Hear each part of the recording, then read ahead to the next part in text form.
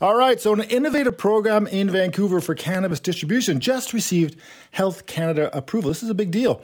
In the wake of the BCG EU strike, labour dispute, and the resulting distribution challenges with cannabis, which was often forgotten as a challenge. We heard a lot about alcohol in restaurants, but cannabis had a real problem as well, and there was a lot of concern out there. People who were relying on medicinal marijuana were caught sort of in the middle of that job action. Well, this could have been avoided with an organization like High Hopes, which has got this Health Canada approval, and founder Sarah Blythe joins me. Hey, Sarah. Hi, how are you? Good. Sarah, what don't you do? It's like you got so many things going on. It's crazy. I know. It is definitely crazy. What is this High Hopes though? Tell me about what High Hopes is and what you've been doing with that. High Hopes was started in 2017, around the time, just after the overdose prevention site, and it was really to try and get a safe supply, just sort of the start of getting safe supply to people. When cannabis was kind of in the gray area, and we could operate while we were trying to get a license. But when it became legal, then we had to get a license, which took a long time to get a medical license. But really, what it came down to is we did a few studies with some UBC researchers like MJ Malloy, and we realized that a lot of downtown Eastside residents use cannabis for medical purposes. Yeah, use cannabis for medical purposes. And they don't have access to computers or credit cards, and we really need to meet people where they were at, in the downtown east side, because it can be difficult to have access to a lot of different things. But but now that cannabis is legal, we wanted to make sure that there was a way that people could access it, that it was affordable, and that if they're using it for medical purposes, it would be a serious thing when they don't have access to it. Right. And we really took it from seeing why veterans use it. Did a lot of research on veterans using it for pain and trauma, and facing a lot of things that a lot of deaths and things that people are facing in the downtown east side. Is that the approach? Is that the approach you took with Health Canada? Is that to me, the process of going through with Health Canada must be so complex and challenging. You said it took a long time. Walk me through that process, because I can't imagine. Yeah, it did take a long time. The security check itself took a long time, 2 years just for that. So. Wow. But at this end of the day, I want to make sure that what we are doing moving ahead, because it's legal, that we're doing something legal, that it can be expanded to other things eventually, that it could create a model that we could, access people, find out what they're taking, maybe figure out a way to work with Health Canada to get other substances to people who are using substances on the street that are killing them. Just now, just as I walked by, on Hastings, there was another dead body on Hastings.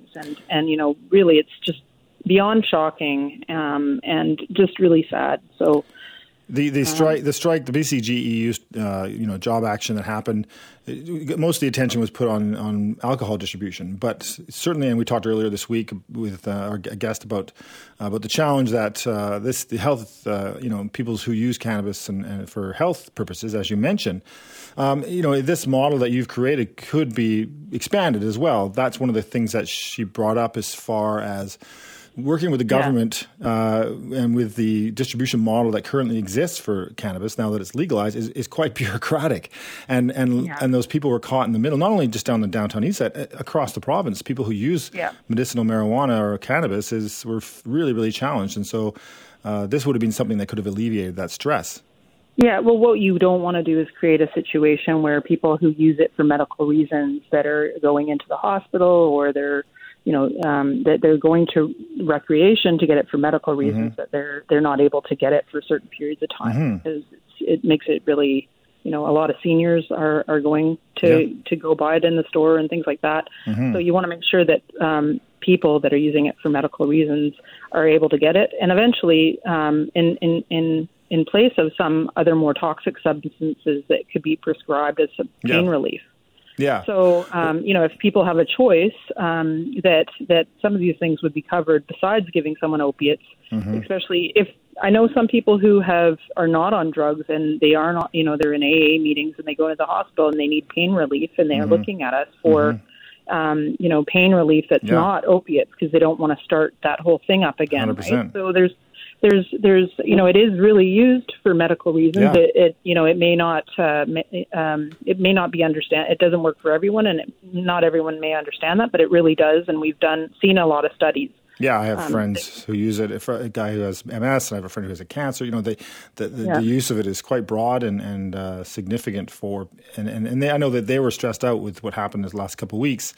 The process that you will do then, how is it different than like the model that you'll? How will distribution work then? It'll come from where and go into the store or into a locations down there. How will this work? Yeah, so we can order it. We order it, go straight to the producer, and then we can order it. The unique part of it is how we're going to work to try and lower the prices for people and maybe get it subsidized for certain people. So part of it is actually just trying to change some of the ways we get cannabis or see cannabis as medical, as something medical that people use for pain killing. Yeah. And that people actually really do use. I mean, people, I know people, we all know people that use it for painkillers. So, and we want to make it as easy as possible for people, especially people right now. We're focusing on the downtown east side because we want to make sure that people that don't have, a credit card, once you get your medical license, if you don't have a credit card, you can't order it. You can't, there's a lot of things that people can't do that are homeless or living in social housing or seniors that have some issues. So we can, do prescription drop off. We can, help them get what they need and that sort of thing. So, we're really, it's exciting. Yeah, the private guys, they don't get worried about you as competition, and especially if you're undercutting or going direct. And you're the concern they might have is, hey, wait a minute, we're following the rules, we're paying our business licenses, all that stuff. That are there any concerns that those guys in the private business of distribution and sales? Just recently, the laws or the way that it's. People are able to go to producers. I think some of the laws are changing around that. Okay. So, I think that things are changing constantly, and people who are feeling like it's getting in the way of them being able to get an affordable price to the people that are coming for recreational cannabis, things are changing. So, this is strictly medical, and I think we're going to be going to places like hospice. Okay. We're going to be, where people, shouldn't have to come out of hospice. Going to a retail store, they should have access, and it should be covered. So we're kind of, we're doing a completely different thing, and you have to have a prescription for it. Okay. So it is, you really have to go through a bit of a process to get it. And you mentioned this about the evolution that potentially you see. I would imagine that would be hallucinogenic, like doing mushrooms, whatever it might be in the future. We've heard amazing things about dealing with addiction and some of the other opioid drugs. There's various ones. Yeah. So right now, currently, I was looking at some of the things that you can do with medical licenses, and one of them would be mushrooms. And I think that, eventually we can expand our license to include that. So we'll be, looking at that and maybe other things to add to it once we create a model that it can get people safe and access to safe supply, because that's really why people are dying. They're not being able to access something that they know what it is. I mean, I certainly don't want to say that it's the only solution. It's a very small part in the overdose crisis. Yeah, of course. But seeing as it's legal, we wanted to go the legal route to do it properly, to use, and then to create a model. Because Excellent. Well, Sarah, I appreciate you joining me. You're a bit of a rebel, but following the rules is also good. So I appreciate you joining me today. Yeah. Well, sometimes you have to, right? I follow the rules, exactly. Thanks, Sarah. Take care. Okay. Thanks. All right, bye. Some big news this week, of course, regarding the COVID vaccines and some other topics that I want to talk about. And our guest is Jason Tetro, microbiologist and host of the super awesome science show. And he joins me now. Hey, Jason. Hello there. Thank you for joining me on this last day before summer's over. We all kids head back to school. I appreciate it. Hey, no problem at all. Did you have a good summer? It's been an interesting summer. It was really hot here in Edmonton, which we weren't expecting. So, and I actually spent a few days in Vancouver when it was really hot as well. I have to say, being hot in Vancouver on a beach is much better than being hot in the prairies in the Edmonton. Yes, totally. And I think from a work point of view, it must have, the difference between last year and this year related to this issue that we're talking about today, which is COVID and the vaccines. Is it quite worlds apart, or what do you think? Not really. I think what's happened is that I feel like it is. I know. I feel like it's a different world. It sounds crazy, but the reality is that last year it was really all about trying to figure out what type of variant we're dealing with, and how do I get the vaccines in the early part of the year, and then when should I be getting a booster shot in the later part of the year. It's all the same. The only thing that's different is that we've maintained the Greek name Omicron, and everything else has been pretty much the same. Well, and now here we are, finally in a situation where we have a vaccine, a bivalent vaccine, where we actually can tackle Omicron. And it seems like everybody's just as confused. That's why you're here. Tell me what's going on, because I just jab it in my arm, tell me what I'm supposed to do, and I'm good to go. But some people want more information than I do, I guess. I don't know.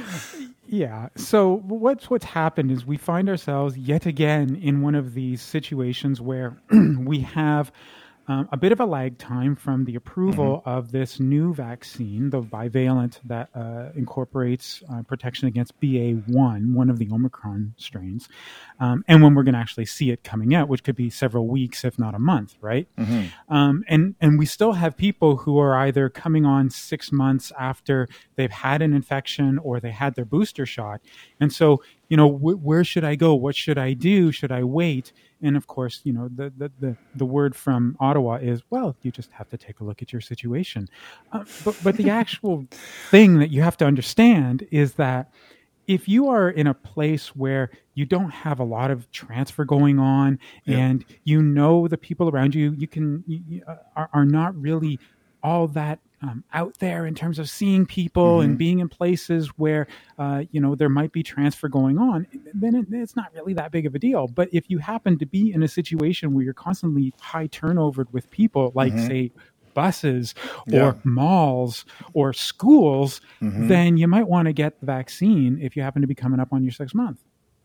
Okay, so this new vaccine basically covers all the stuff that we know right now that exists, or just the ones that are the bad ones? So what does it do? No, that's different.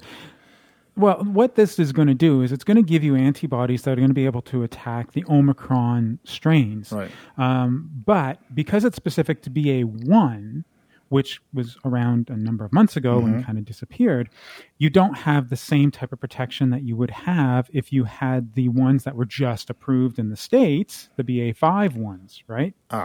So what's happened is that Health Canada, literally in their press conference yesterday, said, we've already called Pfizer and Moderna and said, hey, where are the BA5s for us? Because we'd like to approve those. So it may be another 3 to 4 months before we get the ones that are going to take care of the strains that are circulating right now. Okay. We're always behind. That's the one thing you have to understand. When it comes to SARS-CoV-2, we're always going to be behind until we can start doing predictions like we are doing with the flu. And even when we're right with the flu, we sometimes only get somewhere between 60 and 75% effectiveness. So the days of the 95% effective that we had with the original strain and the original vaccine are gone. Oh. Now it's just a matter of giving yourself that protection to make sure that you're going to protect against 75 to 85%. But you're never going to be able to simply fully protect against the virus. There's just too many strains out there, and we just can't keep up. That's the reason. So it's new, just like the flu. Every year there's a new kind of strain of flu, and the vaccine we get doesn't necessarily capture them all. So it's exactly the same as that. Oh, absolutely. Yeah. And I mean, I've been saying this since, basically May of 2020, that this is where we're going to be. And now here we are, September of 2022. People are outraged with you. How dare you? You never told us. I don't remember that, Jason. I don't remember. So not knowing, because the thing is, I remember the days, back in the day when we were obsessed with these variants and we talked to you and you said, we're still in this Omicron, but it's not reported the way it used to be. as far as, today our new variant is this one and that one. We don't even know what variant we're on anymore. Well, do you remember back in 2020 we talked about something called herd immunity? Yes. Yeah, elimination Australia threshold, tried to do the that. official term. Yes. And yeah, well, the thing is that as more and more people get vaccinated and as more and more people come down with mild versions of the COVID-19, then what ends up happening is that you start to develop this sort of herdish-like immunity like we have with the flu and rhinovirus and RSV, et cetera, et cetera.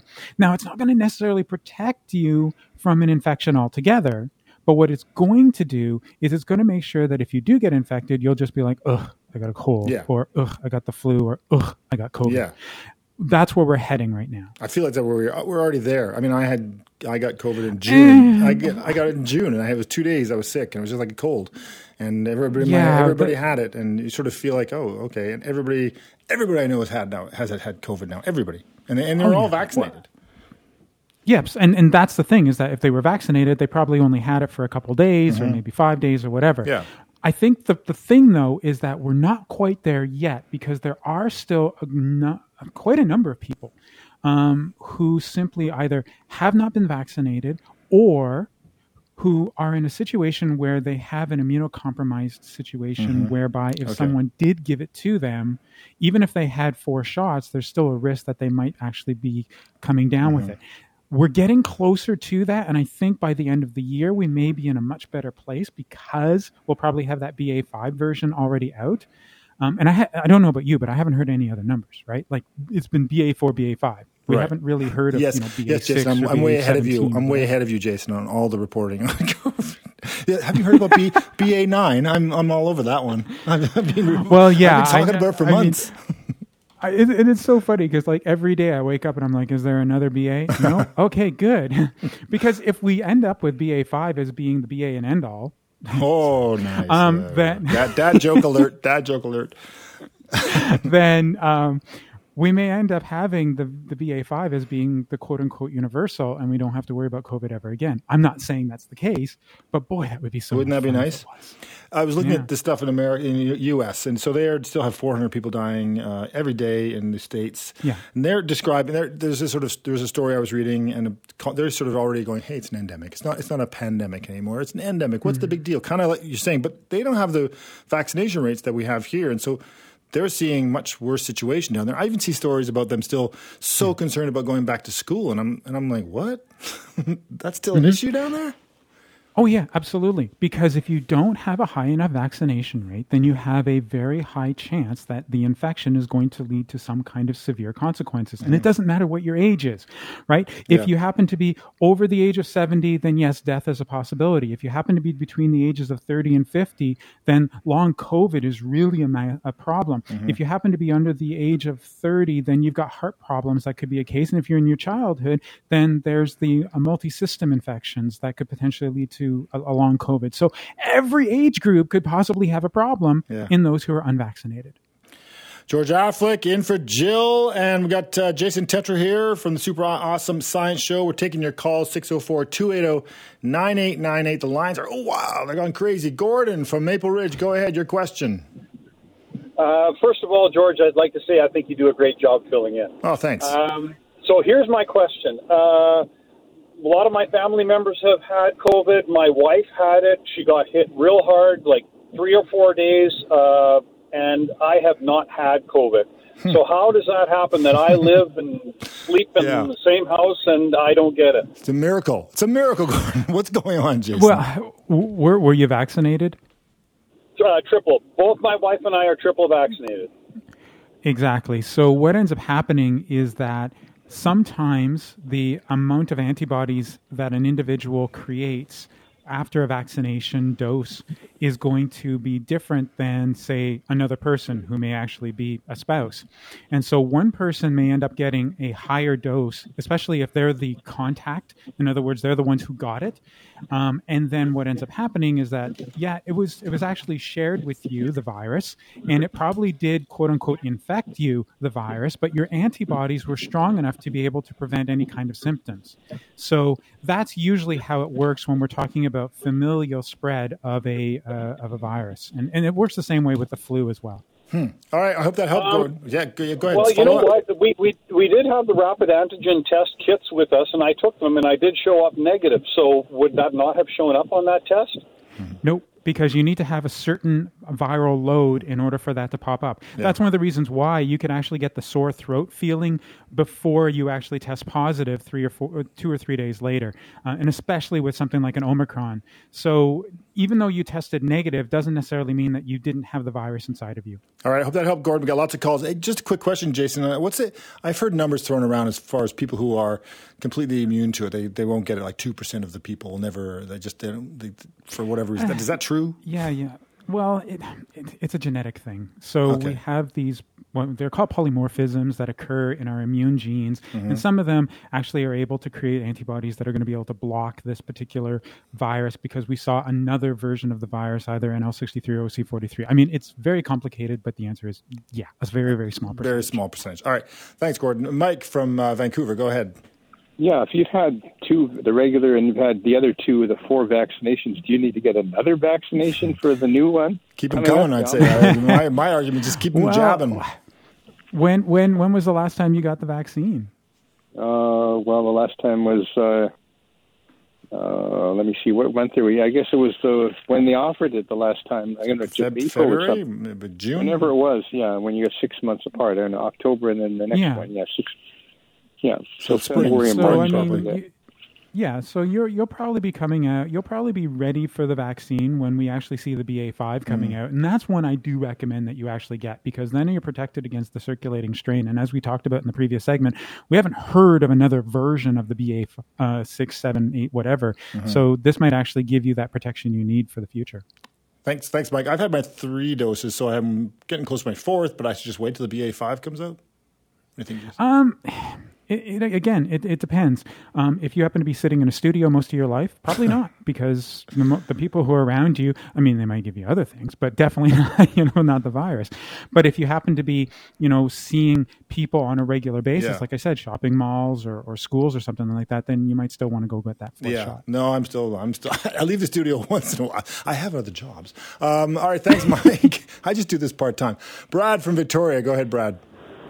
Oh, hey, Jason. I got my 3rd dose on January 1st, almost 6 months to the day. On June 30th, I tested positive. I tested positive for 14 straight days before I was clear. Yeah. My wife never got it. Lived in the same house and all that good stuff. My symptom was pretty much like I had a concussion. Didn't have a sore throat, nothing else. But for 2.5 weeks, just had this nagging headache. I couldn't shake. But my question is, now that I'm 6 weeks from having tested positive, 3 doses in, should I wait for the BA.5, or what are your thoughts when I should get a vaccine? Yeah, so the National Advisory Committee on Immunization, NACI, has actually now said you should wait 6 months after you've either had an infection or you had a vaccination. So if you just had it 6 weeks ago, then by the time you're up for a vaccine, the BA.5 will probably be approved. Oh, okay. Thanks, Brad, for your call. That helps me because I had COVID in June, so I should wait till December. Oh, yeah, absolutely. Okay, good. All right, Benny from Abbotsford, go ahead. Yeah, I'm a senior citizen over 75 with a strong immune system. I've had the normal 2 vaccines and the 2 booster shots. The last booster shot was at the beginning of June. Now, do I have to wait for 6 months till December to get this new combination shot? And should I get this combination shot? Thanks, Benny. I think the answer is yes to those questions. Well, the answer is yes for getting it. As for your age, being over 75, you may have the strength of a bull in your immunity, but you still qualify for 3 months if you really want to do it. All right. Real quick. I hope that helps. Yeah, I think that helps. Thanks, Benny. Real quick, we've got about 30 seconds. Catherine, sorry to rush you, but go ahead. Oh, yes. I'm curious about Novavax. Are they going to come out with a new variant vaccine? Because I reacted to the Moderna booster really badly. So that I'd like. Thanks, Catherine. Real quick, Jace. I haven't seen anything yet from Novavax, but because we're now approving vaccines based on the platform, and then you get rapid review for anything that comes after that, it would not surprise me that Novavax is going to go that route. All right. That's all the time we got. Jason, thanks very much for joining me. Sorry for those who couldn't get through. I appreciate it, Jason. Hey, have a Labor Day weekend. Have a good time. Have a good long weekend. Take care. All right, it's time for some school's coming back on Tuesday. I got a kid who's still in school, and he's all into the super tech. He has a company he calls Q-Tech. His name's Quinn. It's Q-Tech. So he has this whole business model that he's created. He's got a whole plan for his own phone system. I was looking at his business plan this morning. He's got this. His plans to make $100 billion. I'm loving this. If he wants to go into tech and make billions, I'm in for that. Andy Barrar joins me now. He's our technology and digital lifestyle expert, and he's handyandymedia.com. He's also a weekly contributor to The Shift with Shane Hewitt. Hey, Andy. Hey, George. How are you? Good. Thanks for joining me again this week. Look, it's back to school. We touched on stuff last week, a bit on the whole control of your kids as far as they're using the internet, given the schools coming back. We've all kind of slacked off. But let's talk a bit about cool things and products that are coming out that you might want to give us the heads up on that I might need to prepare myself to save for coming up in the fall. Well, any parent out there that's buying a laptop for their son or daughter for back to school, you're going to notice something. And these laptops have gotten really thin, but one thing missing is all the ports, George. They have what's called a USB-C port. But the olden days, like I remember when I would buy a laptop, I wanted to know, do you have an HDMI port? Do you have an SD card port? These days, because they make them so thin, they don't have that. So the number one accessory for anybody that's buying a new laptop is you need to get one of these new USB-C hubs. And they're basically a hub that connects via USB-C. And it gives you all those ports that you used to have on a laptop, but because they're so thin, you actually need it. This is so essential, George. I don't understand why laptops don't even just come with them. You have to buy them separately. But I have a great one. I think I know why. Well, they want to make money. It's a moneymaker for sure. You can't even get a power cord anymore, I think, with some things. It's like you get a phone now, you don't even get a power cord. You got to buy that extra. I know, but like they're really taking the a lot of the benefits of the laptop away, and then you have to buy again. So, unfortunately, there's a lot of knockoffs when it comes to these because they're so essential. But I found one from Kensington, and I put it on my website. So if people want to, I actually tried it out, so I know it works good because I've actually tested it myself, and it's really a must-have for anybody. Because if you have a camera, like an actual DSLR camera, and you have an SD card, how are you going to put that onto your laptop without one of these hubs? And what makes a good hub? How am I supposed to know what a good hub and a bad hub is? I mean, you plug it in, you put the things in there.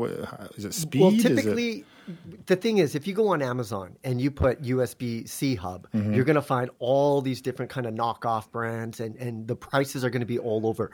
What you really want to do is stick with a brand that you trust. And so, Belkin, all these different types of brands. Kensington has been around forever, and I was looking at their product offerings, and they're making like webcams now and a variety of different things, but it's a brand that you can trust because there's so many of these knockoff brands on Amazon that I would be very reluctant to recommend one of them without physically having to try it. But the Kensington one I tried, and it works just as I expected. That's great. Laptops in general, I mean, it's really tough. My kid's a PC user. I'm a Mac person, so we have that battle, as you can imagine. Yes. We live the Mac PC debate every day.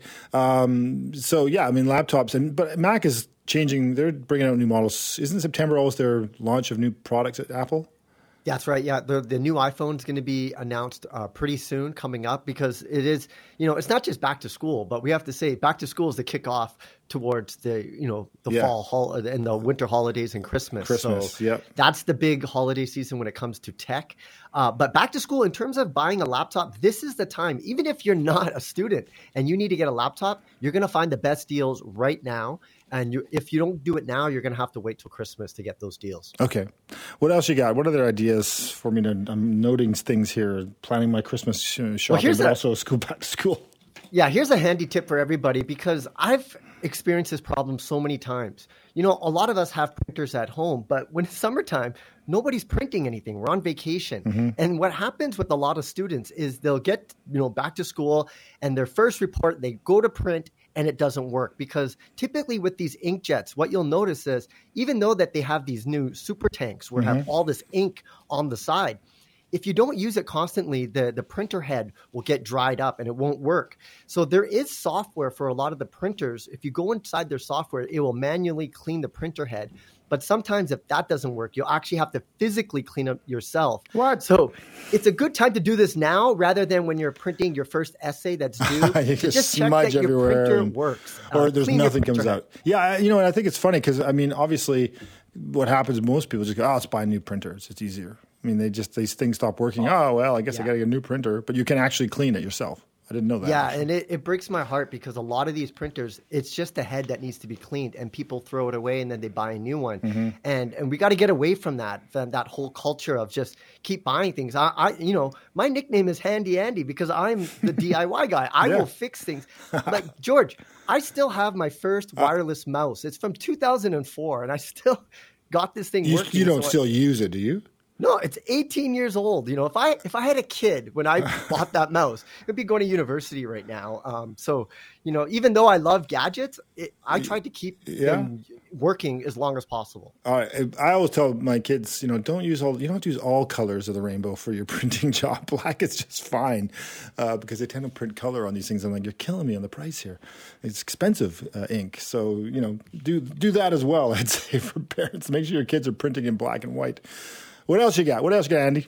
One thing, George, I was thinking about like my time and back to school, and one of the biggest regrets that I have, and I urge all parents to talk with your kids, or kids if you're listening, take your typing class very, very seriously. That is a skill that is 100%. Going to translate. Unbelievable, yes. When I was a kid, like this is pre-internet when we were taking it, so I didn't really take it seriously. I was one of those, cocky little boys who's like, oh, I can do 2 fingers on each hand. And every day I write an email or I have to write an article, and all the typos I make because I don't have that good technique. So kids, you're not still doing that, are you, Andy? You're still typing like that? No, it's gotten better, George, but it's not perfect. Okay. Had I learned properly as a kid, especially the pinky, that's my weak finger right now. Me too. I know.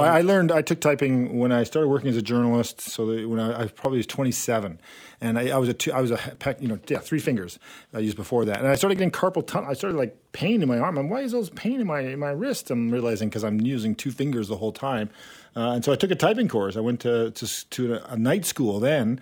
And took a typing course. It was torture, though, making the transition. It took me, you have to make that decision. I'm trying to work, and I'm making the transition to using all my fingers. And it was really, but I had to commit to it. But eventually, it's amazing. It gets into your brain, and you just learn. It just suddenly starts working. But now they have all these programs. I'm assuming you got some ideas for programs. Well, they have a lot of programs online. You can actually do like typing tests. And I feel if I just did that with my friends where we were just competing like sports, where we're trying to see who had the fastest test, I think then I would have gotten good at it. But I was just being a little brat. I think I was like 9 or 10. That's a great idea, though. Oh, my gosh. So please, kids, this is one of the fundamental skills that is going to be used for the rest of your life. It's true. Take your typing class seriously. It's true. Okay, before we go to the break, any more gadgets to think about? The last one is you want to clean your iPhone and get rid of all your pictures and move it away. Yeah. So the great way to do it without using iCloud is this little tiny device called SanDisk. It has a USB-C connector on one side and, of course, the lightning port on the other side. It's like a little hard drive. I have it on my website. It's $54. You get 128 gigs. You can move all your photos off your phone onto your computer without having used the internet or iCloud. So it's a must-have. Go to my website if you want to find a link to buy that. George Affleck in for Jill. We're taking your calls. The number is 604-280-9898. My guest is Andy Barrar. He's our tech guy. He's Handy Andy Media. He's on The Shift with Shane Hewitt. Talks about tech. We were talking about gadgets before. If you have any questions for Andy, he's here to take them. 604-280-9898. 604-280-9898. We've got Alan from Surrey. Go ahead, Alan. Your question for Andy? Yeah. Hi, Andy. I have a Lenovo IdeaPad 3 series. And it's slim. It works really good. It just doesn't have the ports that I want. And my previous laptop had probably triple the ports that this one has. So I did buy a Belkin brand docking station, but only the USB ports work. The HDMI port does not work with my Lenovo laptop. So I did call Lenovo, and they don't have... Because I know they specifically make docking stations for their laptops, and they don't have one for the IdeaPad 3. I was just wondering to recommend one. Thanks, Alan.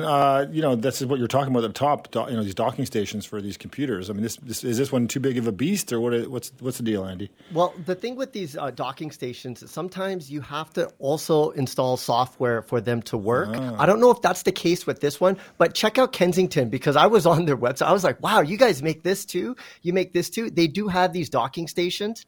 And just for any other listeners out there, if you use a second monitor, I'm telling you, if you go 3 monitors, you'll never go back. It is amazing. 3 monitors? You could do a 3-monitor setup. Monitors are so inexpensive these days. Why, George. though? What do you do with 3 monitors? Come on. I can barely use one. No, it's amazing. You have one just for your email. You could have one for your social media and one for your word processor. And you're just like a machine. You're basically a cup of coffee. Yeah, you're like working 360 degrees around in a circle with that many lens. You should see my setup at home.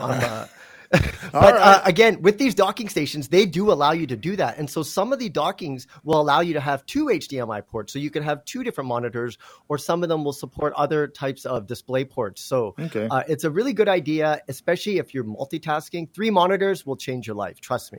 All right. Hope that helped, Alan. Thanks, Alan from Surrey. Lines are open, 604-280-9898, 604-280-9898 if you have questions for Andy. Hey, Andy, there's some interesting stuff. I don't know if you saw what's going on in selling this advanced this chip technology, and I didn't know that this chip technology is kind of like it's very like America's banning the sale of chips to China because of access to tech. It's really, I didn't know this was like a commodity, a chip. Yeah, so this is a very interesting story that's coming out of the U.S. right now. So a company called NVIDIA, and a lot of people will know NVIDIA for making graphics processors and for gamers.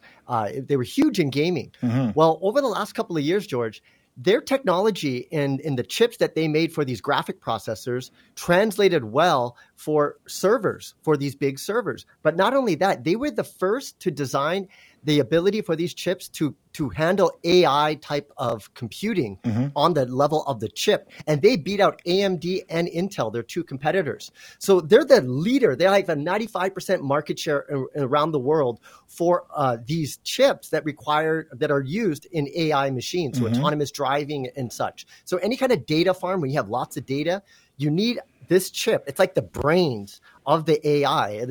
It kind of reminds me of like Transformers, where it's like the matrix of the AI. Okay. And what the U.S. is doing is they're telling this U.S. company, you can't deal with China. You can't. And if you want to deal and have customers in China, you have to get permission from us first, because the U.S. fears that these chips are so advanced that the Chinese military is going to take advantage of them. And so now they're trying to halt the sales. Wow. But you got to feel for NVIDIA. I know, they came up with this. There's a billion people in China. Come on. It's a huge market. And they came up with this technology, but it is so good that the U.S. government is worried that the punished for quality. That's brutal. I saw Disney is trying to build a system like Amazon with products, and I was looking at the story going, I don't understand. So Disney's going to sell, they have their online channel, we have the theme parks, and they have products. They're trying to look at the Amazon model and bring them all together.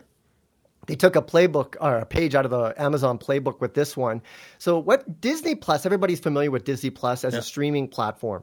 But what they want to do is make it profitable by 2024. And so they're trying to figure out how can we leverage Disney Plus. And what they're going to try to do is maybe consider a subscription model very similar to what we see with Amazon Prime. Right. So with Amazon Prime, you get the free delivery, you get access to Amazon Prime Video, you get access to their photos and music and so much more. So Disney get everything they have, like their parks and everything. So they want to milk, and I always talk about Disney, George, especially with the Star Wars franchise, they really like to milk that cow. So what they're going to do is if they see that on Disney Plus, you watch a lot of Star Wars, you might start getting these subscription offers where you could go to a Star Wars themed resort and then get Star Wars merchandise. And so they're going to use the data of our viewing habits to then leverage and suggest subscriptions so that if you are a fan of one of their franchises, you can now get a complete subscription package to get deals on it. So we'll see if that works and if parents